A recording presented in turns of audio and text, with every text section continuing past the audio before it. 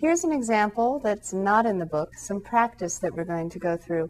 State whether the matrix is in row-reduced echelon form, and then if it is, state the solution to the corresponding system of linear equations.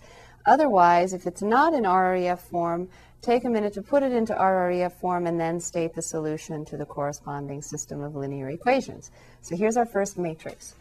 1804, 0013, 0000. Take a minute to look at this and determine whether you think it's in row-reduced echelon form. And then if you think it is, put the solution down. If you don't think it is, try to change it so that it is in row-reduced echelon form. Okay, did you pause and do that? Well, in any case, this is in row-reduced echelon form. This leading one has 2 zeros below. There's no leading one here. This 0 here tells us that the numbers above it can be whatever they want. And then right here is our leading one for the second row. So we actually have zeros above and below it, so we're okay. And also, if you're not sure, an easier way to check is to go ahead and act as if it is and see what your solution looks like. We have 0 equals 0, no new information. Then we have 1z equals 3. And then we have x plus 8y equals 4. So the two variables that correspond to the leading ones are x and z.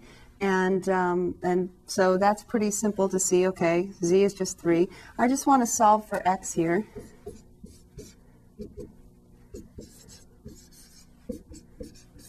So I have x is negative 8y plus 4. And so what gets to be the variable that gets to be whatever it wants? What is the independent variable? Right here, the y, this is the unruly child that gets to be whatever it wants, and then x is going to depend on it. So what x is going to be determined by whatever y is, and specifically, x is going to be negative 8 times y plus 4. So our solution is going to be, we're going to let y equal k, and then x will be negative 8k plus 4, and z is just a nice, easy 3. So if you want to write it in ordered triple form, x is negative 8k plus 4, y is k, and z is 3. And there's our solution. So it was in row-reduced echelon form. The thing that's the trickiest about this one is that your leading one in the second row comes after a column with no leading one. So that can seem kind of strange. But because there's no leading one in the y column, here's another trick. The y is the independent variable. So that's another way to think about it.